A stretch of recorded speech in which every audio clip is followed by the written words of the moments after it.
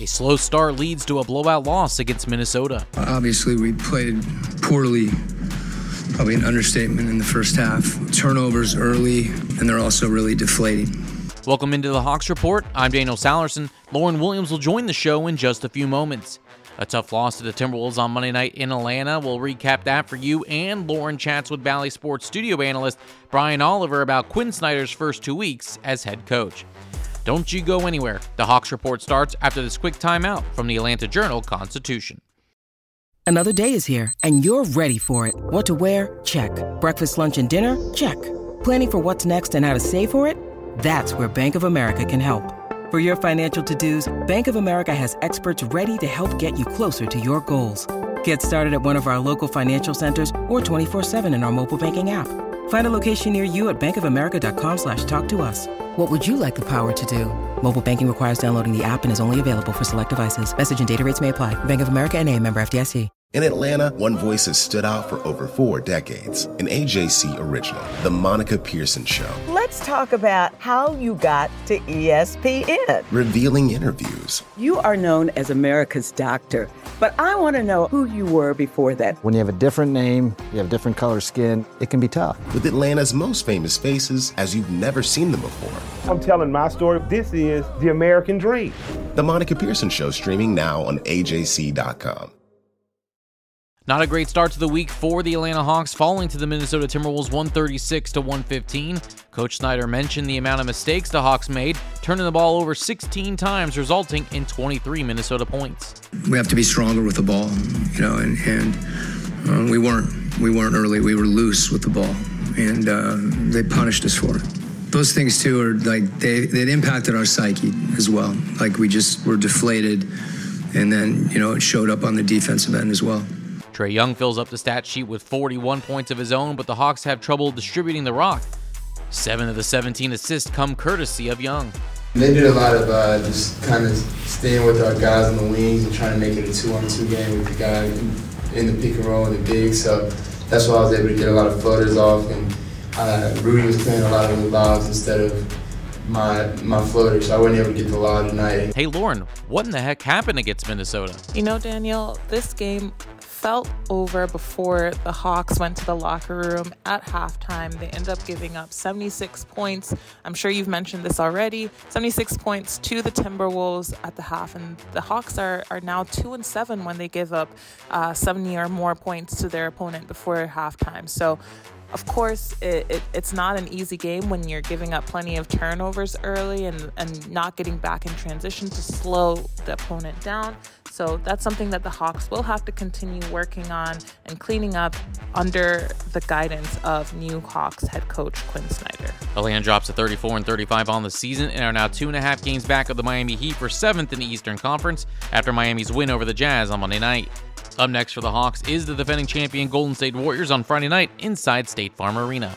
Don't forget to check out the Hawks After the Game pages in the AJC e-paper and online at AJC.com, which is only available if you subscribe at subscribe.ajc.com/podcast. Take it away, Lauren. All right. Danielle, thanks again for that awesome recap. Again, we're joined today by Bally Sports' Brian Oliver. Brian, welcome to the Hawks Report. Thanks, Lauren. Appreciate you having me. Finally, I get a chance to get down with you. I'm so excited to have you on and get a chance to pick your brain about what we've seen with this Hawks team, especially now that Quin Snyder has taken over. So I'm curious, how impressed are you with the small changes that we've been able to witness in the span of a week since Quin has been with us? I think a lot of players and a lot of people have noticed his attention to detail. Obviously, you can tell with the wins that they've had, being able to make some adjustments on the fly. I think that, the last 2 victories against Washington, just at the gut of the game, being able to make those adjustments and get stops at critical moments. I think there's been a lot of attention thrown at Trae Young and how he stepped up his defensive intensity. You can see little subtle parts of it where he may extend his pressure and pick up the guards full court. You see him making efforts to chase guys down. I think one of the things that's been brought up is Quin encouraging Trae to use his speed. You've seen him pick up his steals. And I think that's the biggest thing. I mean, this Hawks team, we know that they don't have a problem with putting points on the board. I think the biggest challenge is when they have struggles defensively and they're giving up 30-point quarters. But I think that's the one thing, Lauren, that stood up is their ability to close out games and also on the defensive end. I think the other thing that has been an issue for the Hawks this season is their consistency. Now, obviously, it's still a small sample size as far as are they doing these things that Quinn has talked about consistently. But from your perspective, it seems like they're trying to versus when they had another head coach. But I'm curious, again, from your perspective, do you feel like the consistency is kind of coming into play a little bit more and we're seeing a little bit more of that? Yeah, I think the effort is there. And I think that what you see is that throughout certain junctures of the game, you'll see them doing a better job. Quinn is talking about trying to improve, the habit of overhelping. I think that what we saw, especially in that last game against the Celtics, when the Celtics had 20 made threes, the tendency is to want to overhelp, where a lot of times the intention is good, but when you overhelp, it puts you in a position where guys are getting uncontested threes. And I think is that as they work more to try to stay at home, try to do a better job of guarding the ball and not having the penetration, those are the things that you see in the wins. I think for Quinn, since he's taken over, I think the Hawks are 3-4. I mean, that's a little kind of slated because when you look at playing a good Miami team and dropping 2 on the road, obviously playing the second best team in the Eastern Conference in the Celtics, I look at it that the Hawks are doing a good job with their chemistry. We've always talked about the ball movement. And then Quinn has shortened his rotation. I think one of the things you've seen as far as consistency is the contribution of the bench mob and the guys that are coming in. And those are the things that I look at because with 14 games left to go, with our eyes on the 6th spot, you want to make sure that you can carve up these wins and angle to get to the 6th spot and hopefully get out of the play-in. But you do want to be playing your best basketball at the end of the season.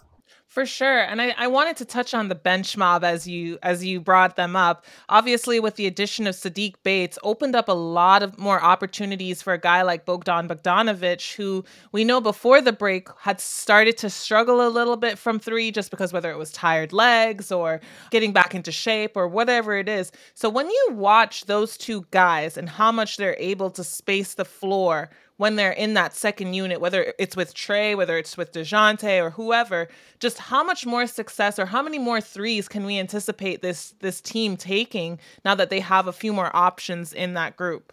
I think the biggest thing is that when you have 3-point shooters and 3-point guys that can make it, because my thought is just because you shoot them doesn't make you a shooter. But right now, when you look at Bogey and Sadiq, they're both hovering around almost 3 makes a game. And when you got guys in Trey or DJ that can penetrate, it forces the defense to make a decision. If they're going to cut off Trey or DJ, when they do that, guys like Sadiq and Bogey are wide open and getting those uncontested shots. But then what happens is that when they're making those shots, it forces them to have to stay home. You'll see more penetration for Trey. You'll see more mid-range jump shots by DJ. And I think that it's about how they play it. And when you see Quinn during the junction of the game, you'll see him kind of stagger Trey and DJ as far as who's on the floor.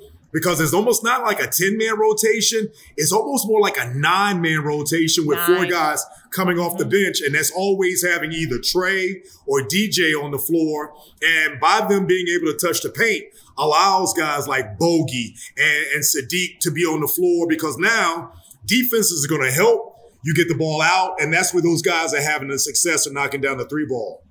For sure. Right now, over the last 4 games, the Hawks bench is averaging 40.9 points per game, which is good for 5th in the league. And when you look at it overall, from where they started, they were at the bottom of the league. They were close to like 22, 20, 25. So having a lot more depth offensively for this Hawks team. I think that's kind of the key that we're seeing with Quinn. They're having a bit more success. And also we're seeing guys like Onyeka Okongwu and Jalen Johnson step up. So when you watch what those young guys are able to do with more consistent minutes in this rotation, how much more can we expect out of them now that they're kind of getting a little bit more of a rhythm?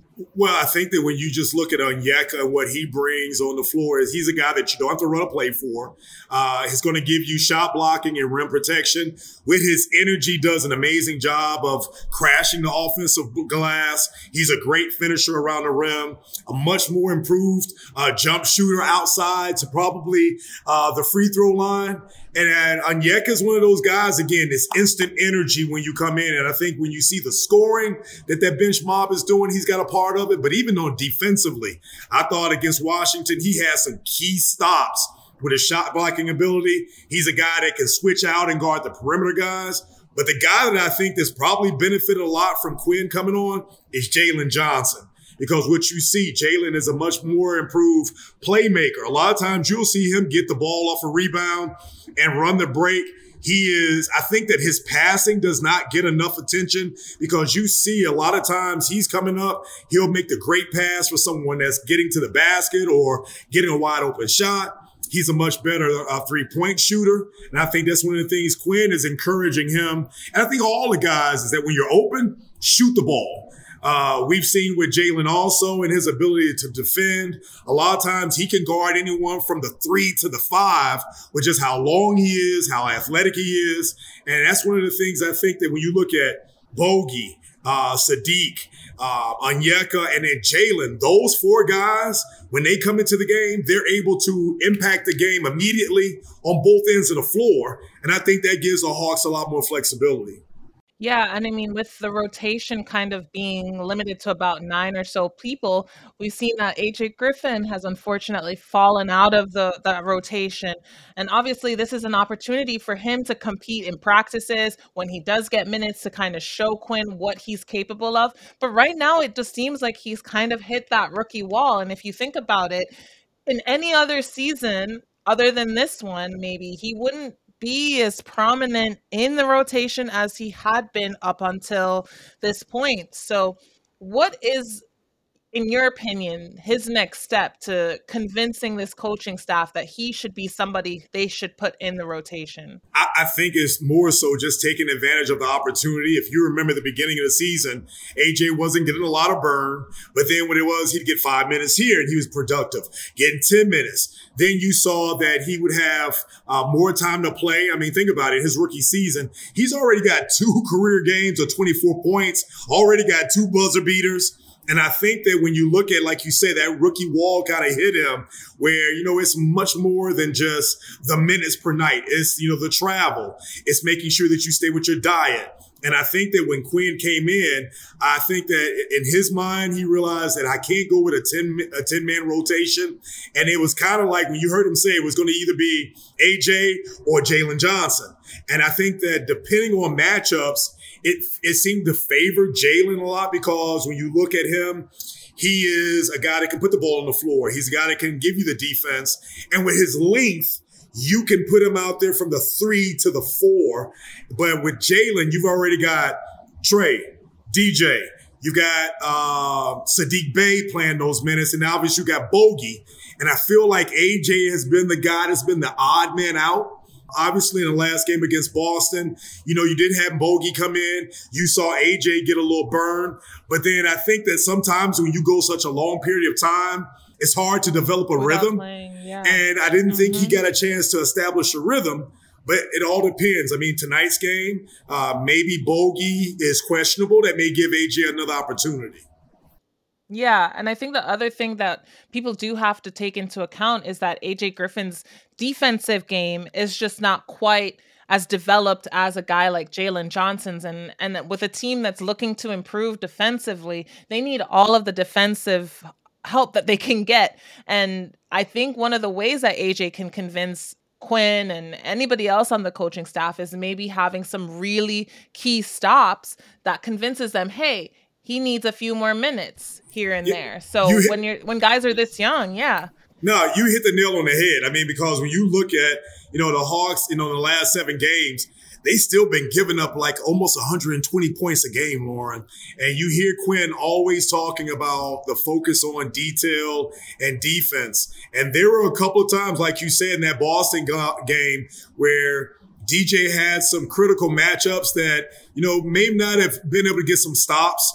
And so when you put guys in there, I know that Quin understands that the offense is not the problem. You're trying to get stops. And so, like you say, is when you're getting in there, it is, hey, can I come up with some steals? You've seen with this Hawks team, especially in the second unit, when they're able to get stops and get their hands on the ball and steals to get early offense and to get some fast break points, I feel like that's when they're at their best. And so for AJ, I was going to agree. Yep. He's got to come in and help generate some of those steals, the active hands. But I feel like that's still one thing that he has to improve on. But like you say, Jalen Johnson definitely gives you that with his length and his athleticism. Absolutely. I think in the beginning of the season, that's kind of how AJ did earn some of those minutes in the rotation. He was one of the top rookies in steals per game. And as he's shown up on the scouting report, that's kind of dropped off a little bit. So he's still got a few things to figure out. And he'll have this offseason to really work on that sort of stuff, especially as this team kind of decides where and who they're going to kind of put their eggs in those baskets. So if we're thinking about the future a little bit, and maybe this is a little too soon to be throwing who do you think will be on the Hawks roster next season? But if you're looking at who the guys they have right now are, who do you see coming back next year? I say the one thing is that, and correct me if I'm wrong, I saw that Bogey did not opt into his option. And so I don't know if that is to maybe give himself an opportunity to have a longer contract, or if he wants to explore the free agent market. So he's one of those guys that I think that with his shooting ability and ability to score is probably going to be a high commodity. Are we able to hold on to him? I guess that's TBD. Bogey's the one guy that I think that, God forbid, if we were to lose him, AJ almost slides into that slot because it gives him an opportunity to get a little bit more familiar with Quin's system, to go through the summer, to kind of work on some things. I mean, obviously, when you look at, the starting lineup with Trey, Trey's got the bag. DJ's there. Yes. Obviously, Dre just got his bag. JC and then CC. I know that the Hawks are going to always look at ways of improving their team. To be honest with you, I think the addition of Saddiq Bey has been huge for us, not only for his three-point shooting ability, but he is a guy that's tough, that, will man up and play hard on defense, that can put the ball on the floor. Obviously, when you look at Onyeka, I think Onyeka is one of those guys that's going to continue to improve. Then I think that with some of the guys that they brought in via trade, do you look at re-upping those guys? Do you look at saying, okay, do we try to bring in someone else? I think it ultimately depends on how the team finishes up. Because again, even going back to AJ, this game. Hopefully everyone stays healthy, but you want to make sure that guys still stay engaged because, God forbid another guard in the perimeter goes down. You want a guy like AJ to be ready and not mail it in with 14 games left to go. For sure. I mean, they have a lot of decisions to make this offseason. One of the big questions, of course, is John Collins. Will he be back next season? And if he isn't, does that mean that they go out and look for another guy who can be slid into the four, or does that mean that Jalen Johnson moves into the starting lineup? I personally don't think Jalen is quite ready for the starter minutes. We've seen what he's been like in that situation, and he did a solid job, but I think he's still a little too raw for that role. But going back to the real question is, does John come back next season? I think that one of the things is that he's always in trade talks, and I hate it for him because as a player, the last thing you want to hear is that, hey, am I staying? Am I going? But I think that because he's always in talks, it shows that he has value. I think that when you have two ball-dominant guys and Trey and DJ, a lot of times John does not get the opportunity to get the ball, especially in the low post. I think that he's been regulated to being more of a three-point shooter. And then defensively, he gives you what he needs. But to be honest with you, I think it all depends on what's Quin's outlook for this ball club. Yeah. John Collins and his contract, I know that that's been some discussion. But my thing is, when you trade a John Collins, who do you get in return? When you look at all these teams throughout the league, and if you're looking at about a 4 that's athletic, that can pick and pop, that can defend, I mean, that's a small pool out there that you're trying to. So I know that a lot of fans may look at his production and say that, well, hey, we should try to get someone. But I challenge, who do you bring in? And back to your point, I see Jalen Johnson. He made a tremendous improvement from last year to this year. But I still don't think that he's ready to step into the starter role and give you that type of consistent production.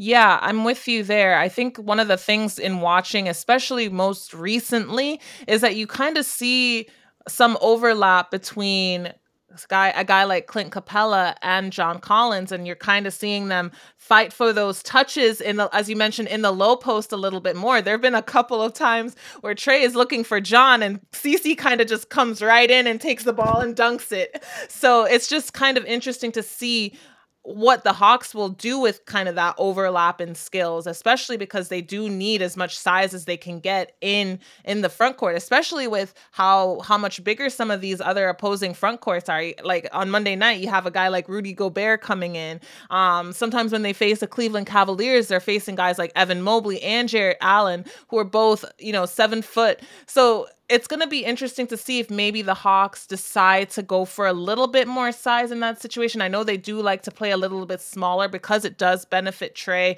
and a guy like DeJounte, but is something like getting size a priority for this team, and maybe even size and somebody who can shoot the ball, a la a guy like Brook Lopez or Nikola Jokic? Obviously, they're a dime a dozen, but is that something that they think about, getting somebody who can be that stretch 5? I know they're trying to work on 3-point shooting with a guy like Onyeka, but he's still undersized compared to some of those guys. So again, I keep asking this question: is that something that they do, get a stretch 5?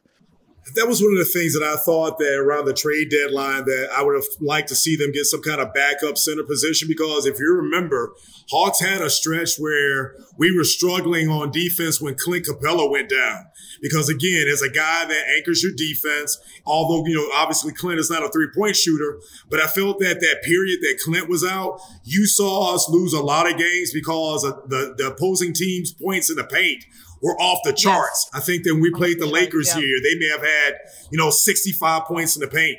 We played the Brooklyn Nets in a game that we should have won. They had 70. And so you got to have some insurance, especially for paint protection. Because again, when you look at Trey and DeJounte, they're an undersized backcourt. And then even though Trey has improved defensively, DeJounte is more focused on getting steals and deflections. A lot of times when those guys get broken down, you got to have some rim protection, because what you find out is not having Clint, and then you're depending on Onyeka and John Collins, that put us in a bad position where guys are getting in early foul trouble. And then you talk about rebounding. So for me, it would be great to have a stretch 5.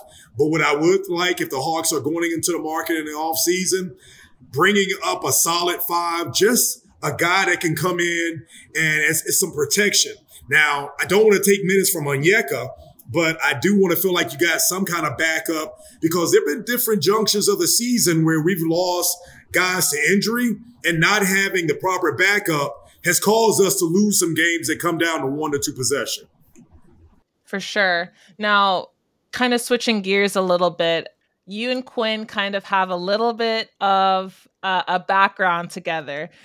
So for Hawks fans who don't know that story, can you share with us just what your experience with Quin was when you were playing back at Georgia Tech? So Quin and I overlap. I want to say that Quin is 2 years my senior. So his junior and senior year are my freshman and sophomore. And one of the cool things for me was that back then, the battles between Georgia Tech and Duke were pretty good because during that time, ex-Hawks GM Danny Ferry was a really good college basketball player, and Quin and I overlapped, and we used to have a lot of battles with playing at Georgia Tech and then playing up there at Duke and then in the ACC tournament. And what happens is a lot of times when you were going back and forth against guys, especially he and I both playing the 2 position, me playing some backup point, you look forward to certain kind of matchups and then rivalries. And I think that he and I developed a friendship and respect for each other's games. And so sometimes when, years pass by and we all travel our different positions and whatnot, and when you're united, it's nice. So, of course, me, being the humble guy that I am, that's not the first thing I wanted to lead with.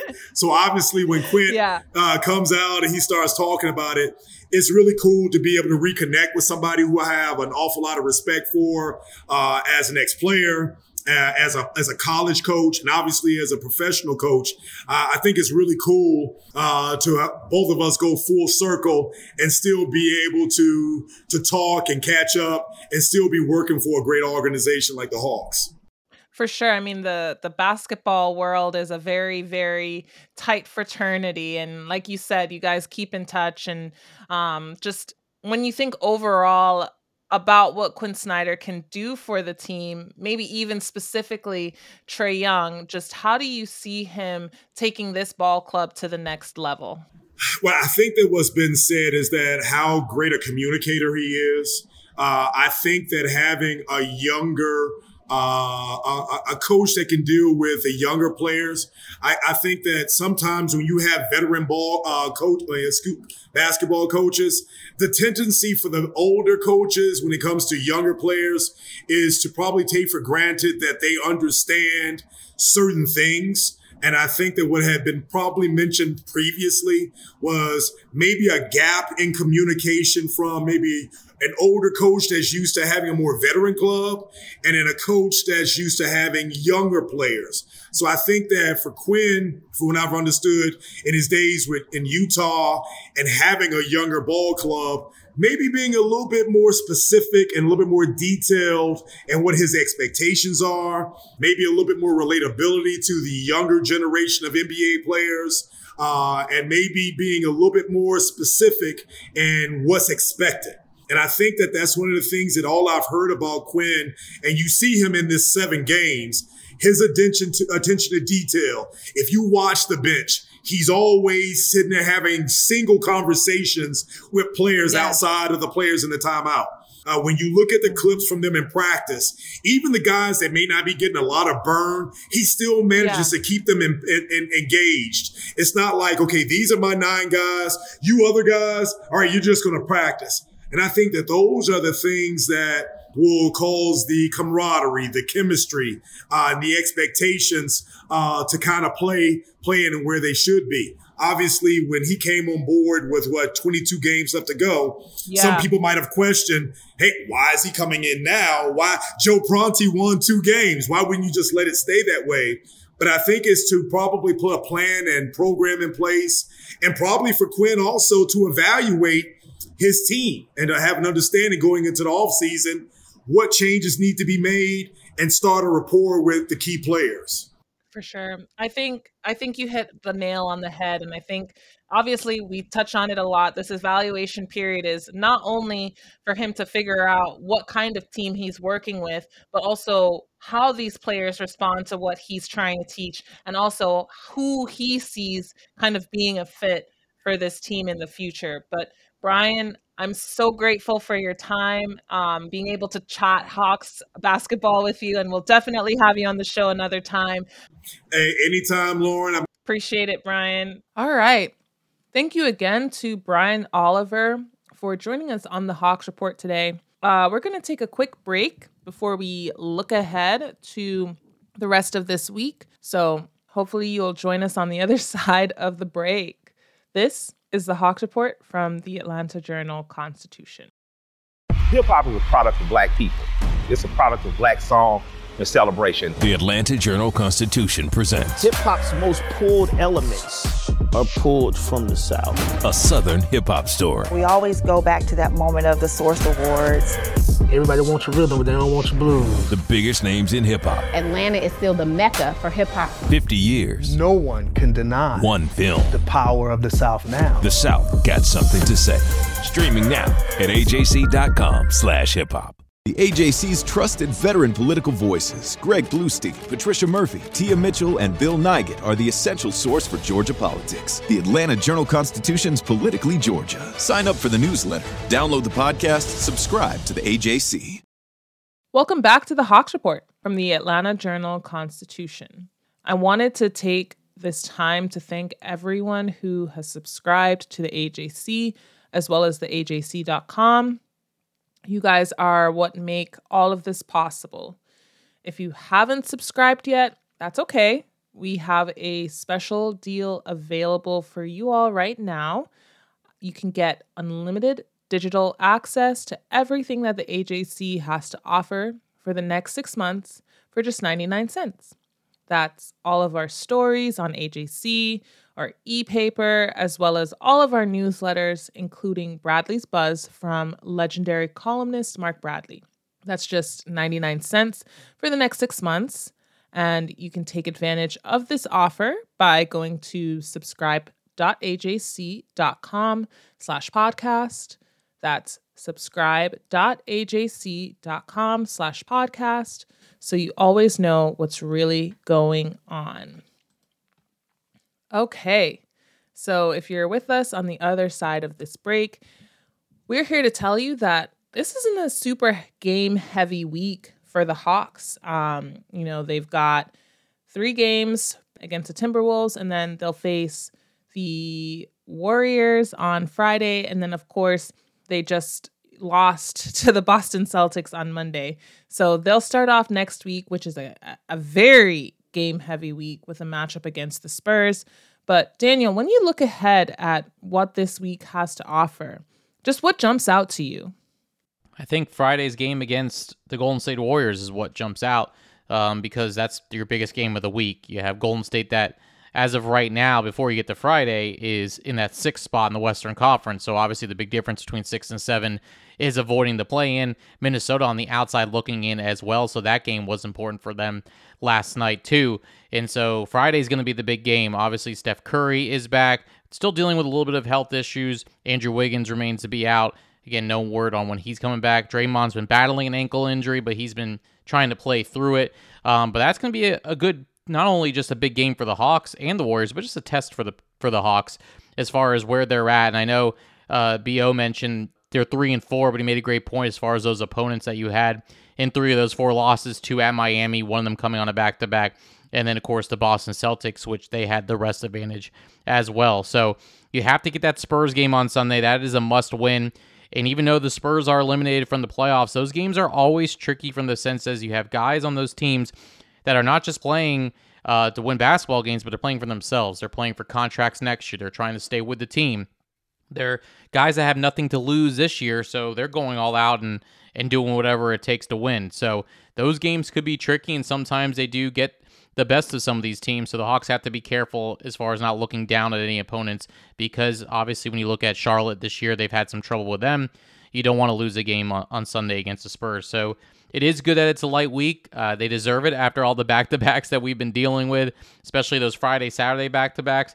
But there is one stat that's been interesting as far as the record of the Hawks, and this is thanks to John Schumann of NBA.com. The Hawks have been within 1 game of 500 after each of their last 22 games. Whether it's been 2 losses and 2 wins, 2 losses, a win, then 2 losses, 2 wins. Like the patterns that the Hawks have had, they've been consistently inconsistent, as we've said all year long, but hopefully with the schedule maybe getting a little easier as far as opponents record-wise, they can maybe get over the hump and start to build as far as at least getting to 7. Obviously, 6 is going to be really hard. I think they're 5 back now with 14 to go. So pretty tough to get to 5, especially when you're dealing with the Knicks at number 6 right now. The Nets have surprisingly jumped them once again as we're recording. But that's going to be a key for the Hawks, because then if you're 7th, you at least host that play-in game. And then worst case, you lose that game, you're still hosting the second play-in game in order to get in as that 8th seed. So a light week is great, but I think everyone has that game on Friday against the defending champs circled on their calendar. For sure. I think, obviously this team is looking to evaluate what they currently have right now, but you still want them to have a presence in the postseason. That's a lot that they can build off of moving forward. And the last time that the Hawks and the Warriors played, the Warriors didn't have Steph Curry. They did have Andrew Wiggins, I believe, but he had a bit of an off night. But I mean, this is going to be a very tough matchup, and the Warriors, they gave it to the Hawks in that last game back in January. So we know that they have an over tendency to overhelp. They're going to be facing another 3-point heavy team with Steph Curry still shooting pretty lights out considering he just came back from an injury. They still have Jordan Poole, and they still have a bunch of other guys who, coming off the bench, can give them some firepower from distance. So you can't expect the Hawks to fix all of their issues when it comes to limiting opponents on the perimeter in such a short span of time. But I'm sure Quin is giving it to them as far as making sure that they're trying to break that habit of overhelping each other and leaving guys wide open on the perimeter. So when you think about now looking at the Spurs team, obviously, like you said, they're going to be fighting tooth and nail just because they may not necessarily have season. The stakes may not necessarily be high for them as far as getting into the postseason, but there's still a lot on the line that they're looking to solidify. So this Hawks team does have a tendency to overlook some of their opponents. We've seen that many, many times. You mentioned Charlotte earlier. They do still have a very tough opponent in the Pistons who next week, that's Tuesday. Again, we're looking a little too far ahead, but they have some back-to-back quote unquote easier opponents coming up. So looking at what Quin does, you want to see them beat the teams that they're supposed to beat, compete hard against the teams that, they may be the underdogs. I mean, I think one thing I took away from that Celtics game, other than, Trae Young is all about the smoke, is that they are showing some competitive fight, especially against teams that have a lot more going for them or a lot more depth like the Celtics do. So it'll be an interesting week coming up. So we'll see what this team is capable of, and we'll see if they're able to kind of buckle down and try to get into that 7th seed spot. So yeah, they're currently 1.5 games back from the Heat. They have a lot of ground to make up. So yeah, it's looking dicey. I think if I'm predicting it right now, I think they're kind of locked into that 8th spot right now. Yeah. If I'm being honest. I agree. I think you're starting to build that cushion a little bit thanks to those 2 wins against Washington. I think it's a 2.5 game cushion between Toronto and Washington there. Hopefully, even at 500, you can probably keep that. In your last 14 games, you can probably keep that 8th spot. So I agree with you. And before we go, I think you hit the nail on the head as far as the buzzword that Quin has said, I think, in almost every single press conference since he's been coach is competing. That's been how he's started. He's been pleased with performance. And I think he looks at this as like, of course they want to win. Of course they want to go far. But he has to use these last 20 games when he started as the head coach as an evaluation process as far as who adapts to what he's trying to do. Obviously, he's not pulling out all his bag of tricks right now just because of it's too late in the season to do that. But it's kind of a mix and match to see which guys mesh with what he's trying to do and which, may not be best for this team moving forward. But the one thing you're getting out of them, like you mentioned, is there's never a, boy, they don't look like they have it. Or how many times did Nate McMillan say we weren't ready to play while we're coaching? You have not heard that once from Quin since he took over 7 games ago. So you do like that they are able to compete for the most part. I know there's probably a little bit of lulls that you can probably point out to in there, but at the same time, it definitely seems like a change. You might not have seen it in the wins, losses yet, but you're definitely seeing the way, at least from me watching on television, the way he's interacting with Trae on the sideline, the way he's interacting with DeJounte, the players, the coaches. It just seems like they're getting more response out of him, and he's getting more response out of them. I will say that very first game that they had against Miami in Miami, he did mention, just a little fact check there, he did mention that it seemed like they came out passive. So he may not necessarily say they're not ready to play, but he may mention words like passive or anything like that. Sure. And then DeJounte, he also mentioned that they didn't come out ready to play. So fair enough. Maybe the language and the verbiage might be a little bit different, but it's still good to see a coach acknowledge when his team isn't playing the way that, he expects them to. So, hopefully those days are behind them where they're coming out lackadaisical is another common word that these guys will use if they come out slow. So yeah, there's only 14 games left as of taping this show on Monday, which is wild to believe, right? It's crazy. This season has flown by. Yeah.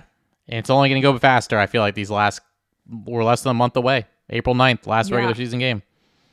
Wow. That's insane. But we'll still be here with you guys, chopping it up, talking Hawks hoops. And we look forward to seeing you all, or sharing with you all, next time we have this show. I'm Lauren Williams. I'm grateful for you guys for listening to the Hawks Report from the AJC.